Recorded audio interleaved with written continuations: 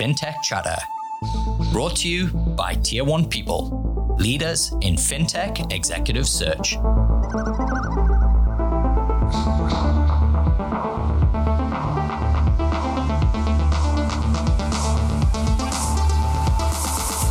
Hi, it's Dexter here, and I've got a different format of show for you today. This episode was recorded live in front of 200 people at National Australia Bank's Outside In conference. The whole event was geared towards owning the product with a really impressive list of guest speakers across innovation, including good friend of the show, Alex Badron from Spriggy. Thanks to Chris, Tristan, Liz, and the NAB team for inviting me along to record a special podcast episode at the event. In this show, I talked to Digital Leader of the Year, Stevie-Ann DeVico, and Simon Terry of HiCaps on how product owners in large banks can adopt a startup mindset and begin to innovate. If this is your first time listening, make sure to give us a follow and leave a review. It really helps other FinTech fans like you find the show. Wow, what a privilege this is to be in a room of 200 potential CEOs and future founders. And I say that with a lot of authenticity because product, for me, is the best breeding ground for anybody who wants to lead a business or start a business. So it's an absolute privilege to be with you here today and to record an episode of FinTech Chatter in front of such a big live audience. So I'm extremely nervous, even though I've done about 250 shows now. I'm joined by two really cool guests, Stevie-Ann DeVico and Simon Terry from LanternPay. Hi, Dexter. It's great to be here. And I would add, LanternPay is now HiCaps. So we're doing both. Great. And I guess what we're here to talk about is, first of all, I guess the differences between what you might find in a product area in a FinTech startup and how that might look in a bank or a large organization. But also want to dispel, I think, a lot of myths that people have about startups and some of the perceived magic, and to kind of bring to life to you exactly what it's like, and Simon as well, and Stevie-Ann, to really help bridge that gap. And I guess give you some confidence moving forward that you really do have a fantastic opportunity in this type of role to really make a difference. And I think Kate earlier talked about this 1% and the opportunity to make a 1% difference. And I think in a product role, there's no better opportunity to do that in a business. But maybe before we start that, Stevie-Ann, if you could share with the audience a little bit about yourself and your role here at NAB. Sure. So I'm Stevie-Ann DeVico. I'm the executive for digital technology. So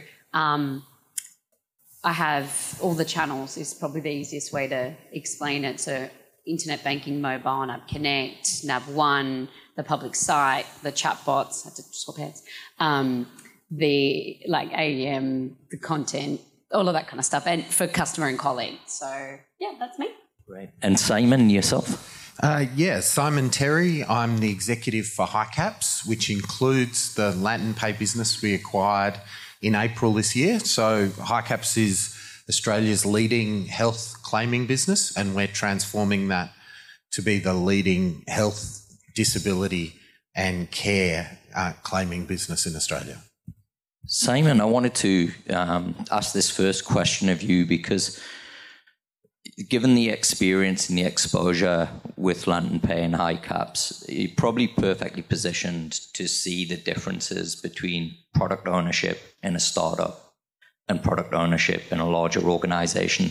What would you say are the distinct differences that you've observed?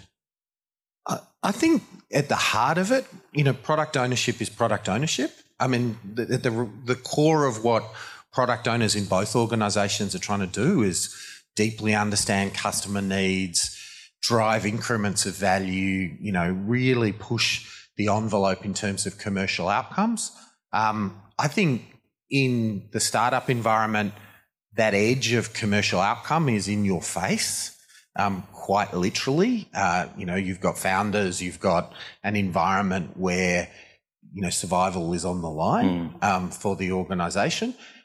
I would say the competitive landscape we're in as a large Australian financial services organisation, certainly the competitive landscape we see in the health claiming space it may be a little bit hidden from you, but there's still that sharp commercial edge. Competitors are coming for us every day. The pressure is on to innovate and to keep satisfying customers in new ways. So I think if you kind of come back to the core of it, it's quite similar. There's some different ways it gets expressed. And obviously a larger organisation means more coordination, collaboration, more processes, more systems, more policies. A lot more to navigate. But on the flip side, scale is what every startup craves. Yeah. And this organisation has scale in droves. So the ability to, in our context, at LanternPay, could I tap into 400 NAB Health bankers? No. At HighCaps, can I build a new product and work together with my colleagues in NAB Health to take it out and bring 400 bankers around Australia who already have relationships with our target customers? It's a startup's dream to have that kind of opportunity and that scale. Yeah. Now, one of the advantages I always feel that a startup has is that very thing, that fear and uncertainty. And I think the question I've been asked most by any banking exec over the last 7-8 years has been, hey, Dexter, how do we recreate this no fear of failure like we see in fintech startups? And yet, in a fintech startup, every day you go to work thinking, am I going to get paid this month? Are we going to raise enough capital? Are we actually going to get a product out? How are we going to get customers? How are we going to afford a Google Ads campaign? Stevie Ann, my question to you is, what do you kind of think should be the right kind of fear that, people within this environment need to have to kind of help them drive and innovate? And is fear the right word, or is there something else perhaps we should be looking towards? I think there's no real lack of fear in either side of things. It's the stakes that are a little bit different. So like, as you mentioned with fintechs, it's literally about, do we have a business or not kind of level of fear. I don't think, in a banking context or a large commercial context, you don't have a fear of failure. I think inevitably we're wired as humans to feel the fear of failure, and people are, the failure point is like linked to someone's inherent like ego and feelings of self-worth and all of that kind of stuff, which is like very high. Like it's another high level of stakes. Will they get paid if they fail? Absolutely. In a large corporate, are they worried they won't have a job? Probably not. I think in order to kind of channel that fear into an environment where we can encourage innovation and creativity and whatever, it's less about what is the consequences. Really trying to encourage people to actually experiment at a level of tolerance where we go, okay, just like even if you fail, if you're not right, like let's shift the narrative, just give something a go. If it doesn't work, that's okay. Take the learnings and move on, but do it small. Like I think we tend to, as banks, really have these giant ideas because we've got so many people, and then we fail really big, and then people feel really bad about that and they don't want to try again. Like let's just like do that a little bit smaller and it won't matter, right? Building on that, I think one of the things that is probably more powerful than fear is the opportunity. So if you sit in that startup environment, you know the opportunity cost of not realising this customer conversation, about not delivering this product and hitting its outcomes. And that opportunity cost is on you all the time. And that same opportunity is here in this organisation. And I think that's where you can get a really constructive conversation going, particularly with product owners, to say, are we clear on the business outcomes and why this is urgent for us to deliver this now? Because every day we miss that opportunity doesn't come again. How do we leverage today's opportunity to really go after the things that matter to our customers, matter to the organisation, and so on? Anthony had mentioned this in the previous, discussion, which we often talk in product about the customer being the external customer, but there's also internal customers that you have to navigate as well. And one of the, common threads that I've found with a founder of a 10-person startup and an AGM at a bank has been, this fear of, is what we're building today even relevant? How do you navigate that kind of fear within your stakeholders and the people that you have to influence here at National Australia Bank? How do we navigate that? I don't think you can. I think you should. It's a very healthy question to ask. Is this relevant? I think the problem is and it's not bank or startup specific. It's sometimes we fall in love with the solution as opposed to falling in love with the problem. Yeah. And that's a really profound thing to just have a think about. Because if you anchor to a solution, you just keep pushing something that could probably be wrong. Whereas if you keep focusing on the problem and you get really, really close to the customer and you understand, you keep asking why, and you really get to the crux of what is the problem I'm trying to solve, come up with really broad range of solutions, go back to the customer, test that, and kind of iterate that along the line, you probably have a better chance of building something relevant and needed, desirable and feasible and viable than if you just stick to the solution that you think is the right one. One of the really fascinating things about what you've just shared there is if I look over the last 5 years, that's actually been a real problem in fintech startups as they look to scale. What's been your experience, Simon, and what do you think you have to do as a product owner to get beyond the ego? Look, I think it's always tempting because, we've all got ego, we've got status, we get passionate about what we're doing. There's a concept which I love from Zen Buddhism, which is the beginner's mind. And, the idea is you just sit with the problem and you don't bring your ego into the front of it. And I think if you can hold things lightly, extraordinary things happen. I can remember a number of conversations over the last 5 years where we went into a meeting with a potential customer thinking we've solved every aspect of their problem. We'd had all the preparatory sessions, we'd done all the work, we'd designed all the solutions. And we sat in that meeting with the customer. And in fact, the salesperson was aggressively selling the solution. I'm smiling because I've been there. Yeah, and I've experienced this very thing. And what the customer was politely trying to tell us, really politely, was that we'd missed a critical point in their experience. And we may not have, and we were talking that away. But we're better, we're new, we're digital. You can move past that point. And when we actually sat back and listened to that point the customer was making, the product vision changed, the solution changed, and all of a sudden you go from that. We've all been in that moment where the customer's got their hands crossed across their chest and they're leaning backwards in the chair and their nose is going up in the air and they're like, yet again, another group of people who are just coming to tell me that their solution is the solution. And the minute we stopped and actually listened to what they were saying and asked the 5 whys questions underneath, why is that the issue that really matters to you? They're leaning forward in the chair and they're up at the whiteboard and they're drawing solutions for us.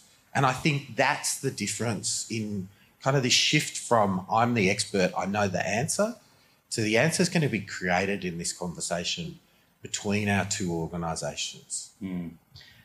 We just had a very quick chat with Alex Badman from Spriggy, who, if you get the chance, definitely watch Alex. For me, it's the greatest example I've ever seen of product ownership and lean startup methodology and all of the things that we've discussed so far today. But what's also really impressed me about National Australia Bank, Stevie Ann, is the emphasis that they've had on collaboration and investment with fintechs. So 86400 acquisition investment in Spriggy and a lot of other businesses that I've got a healthy respect for. From your side, what is the challenge of actually collaborating with fintech startups and kind of integrating them into the ways of the bank and that structure and rigor and all of the challenges that you've got and the regulation and compliance and all of those things? Yeah, so I've had the privilege, I'll call it, of kind of being part of this across two banks. And it really at the foundational level at my previous role, setting up kind of a capital fund to invest. And it's really awesome. It's such a good experience. Like if anyone can get an opportunity to do it, you should, because it really gets you to see two very different business models or operations kind of colliding together. The biggest challenge in the early stages was actually just we've got a lot of we're a bank. As you mentioned, we have a lot of regulation and a lot of policies and a lot of processes because we have a different risk profile. And we actually, when I ran one of the innovation teams in my previous role, we mapped out from the time there was kind of the pitch all the way to the time where the deal was sealed, how long it took us to integrate a startup. And it was 9 to 12 months. And if you're at early stage startup, you don't have 9 to 12 months to wait for your first injection of capital, right? It's just that the time frames around speed are really, really different.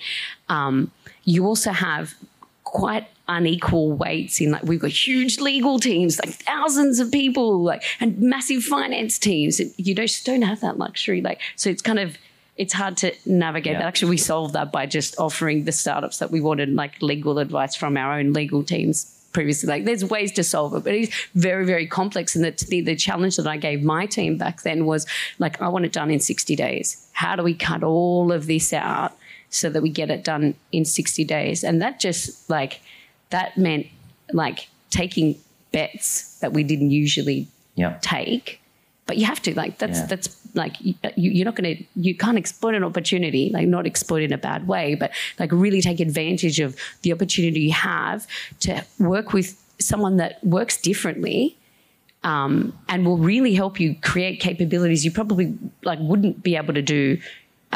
You could maybe technically, but it's that outside-in perspective is invaluable because you spend too much time in one place, you start to drink the Kool-Aid. Yeah. It's always important to have that natural tension of outside in, and the faster you get that done, the more successful you're going to be. Fantastic. Now, Simon, one of the things that's frustrated me has been, I think, the perception of that memes are reality. And one of the famous ones, Facebook, move fast and break things.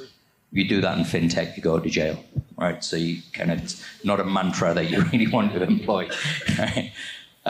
What are some of the, attributes that you see that product owners need, whether they're working in a large environment like this or they're working in a fintech startup, that are kind of ubiquitous to being successful in the role? Yeah, look, I think first of all, it starts with, market understanding.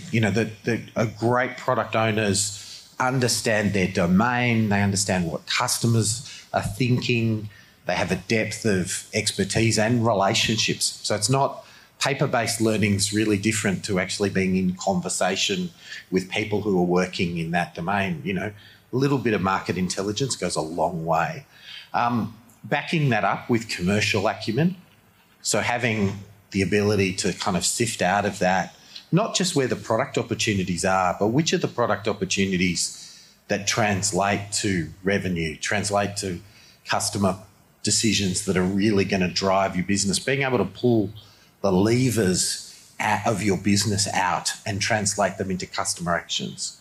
Because if great product owners can connect the levers of the business with customer actions, and all of a sudden, amazing things start to happen, and happen fast as well. For me, then probably the next biggest role is the facilitator role that product owners play. they sit at a crucial juncture in the organisation between distribution, growth, sales, whatever you call that in your organisation, development, operations. Product owners have to hold that space. They have to be able to work with a squad and facilitate that squad. That's a massive people coordination, collaboration, facilitation role. And again, I kind of come back to your ego and your expertise gets in the way of that role if you come from a really high expertise focus. So I start with those kinds of capabilities. I think if you land those, there's other things like project management and other things which will flow out. But if you land those kind of core capabilities, what you're actually doing as a product owner is allowing the rest of the squad and the organisation to make you look good. Because at the end of the day, the people in this room don't want to do all the work because some of it you can't do. So how do you get the rest of the organisation coming at you, helping you look good, helping you push the envelope to the next level? That's the kind of, that's where I see the best product owners I've ever worked with do that just in spades. Yeah. And it's almost as if they're not the people that people are celebrating because it's happening around them. Going back to memes as a one that really gets me as a human resources professional, which is the Simon Sinek, you don't hire skills, you hire character. Well, I think you have to hire a lot more than just one thing. When it comes to you assessing people, Stevie Ann, what are the attributes that you look for and what are the skills that you think, hey, well, that's mission critical and other things I can do without? So probably number one is growth mindset. You can't get that. I'm okay with failure. I'm okay that this didn't work because, we're going to learn and how do we turn this into an opportunity? That's a super important skill, not just in product ownership, actually everywhere. I look for growth mindset in engineers, in developers, in project managers, in all skill sets because it's universally important. Alongside that, and complementary is the ability to really work and influence with people, especially in a big organisation. Chances are you won't control all of the resources. And in the example you talked about, there's tons of people that are part of getting a solution to market. You need someone that is really comfortable in their own skill set and what they bring to the table, but also is really good at working and drawing out the natural skills of the other experts to create a whole piece. They're number one and two things. Yes, I want to hire people that have great ideas and are innovative and are energetic and whatever, but it's also a bit of a balance. Yeah. You can't have everyone the same. Diversity is super, super important. It's not just a rhetoric. It's really important to have that. It's interesting you mentioned growth mindset because the next generation, I can tell you, already are adopting that. My 11-year-old daughter, I was trying to give her a pep talk just the other day, said, Dad, you're talking about growth mindset. I already know all this stuff. Oh, yeah. So the competition is fierce. That's why she needs a job. Oh, yeah. She's already pitched herself for working on the podcast. So, amazing. Yeah, she's going to be doing socials when she's 14. So Simon, I guess, look, if you were kind of looking at one, attribute, one thing that somebody has to have when it comes to making it in this space, and particularly in a startup environment where there's literally nowhere to hide, what would you say that one thing is? I'm a bit with Stevie Ann here. It's really hard to distill it down, but the thing that I think actually applies across both environments and is commercial risk management. So it takes different forms in each environment, but being able to, to go into an environment and say we're prepared that this product we're bringing to market might fail, you have to know how much you're prepared to put against that, how much of your organisation you're putting on the line when you make that call. And so bringing to the forefront that kind of day in, day out risk-reward balance and really driving that and driving that in conversation with customers and the rest of the organisation, that's a really powerful piece for me. And it's something that I think it's also one where it's a mastery question. There is no end point where you go, yeah, I've nailed every aspect of this, I'm done. You are coming to work every day and kind of going, how can I get more out of risk reward today? Is there a better setting? And I think it's really important because we as large financial organisations sometimes think of the fintech end of the spectrum as kind of the cowboys. You know, they don't have the regulation, they don't have the policy, they don't have the processes perhaps. But actually what they have is a really finely tuned commercial risk management culture that drives down to every person and every action. And that is something that big banks can leverage and learn from and really take forward. Well, Simon, Stevie Ann, it's been great to chat with you today. I could have sat here literally for another 2-3 hours and had this discussion. I think we've only just scratched the surface, really. Thanks everybody for listening today. You can follow me on Twitter and LinkedIn as Dexter Cousins. And please give us a subscribe and a follow if you like what you heard today. We've got another 250 plus interviews with founders and fintech leaders like Stevie Ann and Simon. Thank you. Fintech Chatter is presented by Tier 1 People, leaders in fintech executive search. We'll help you find world-class talent to build world-class fintech ventures.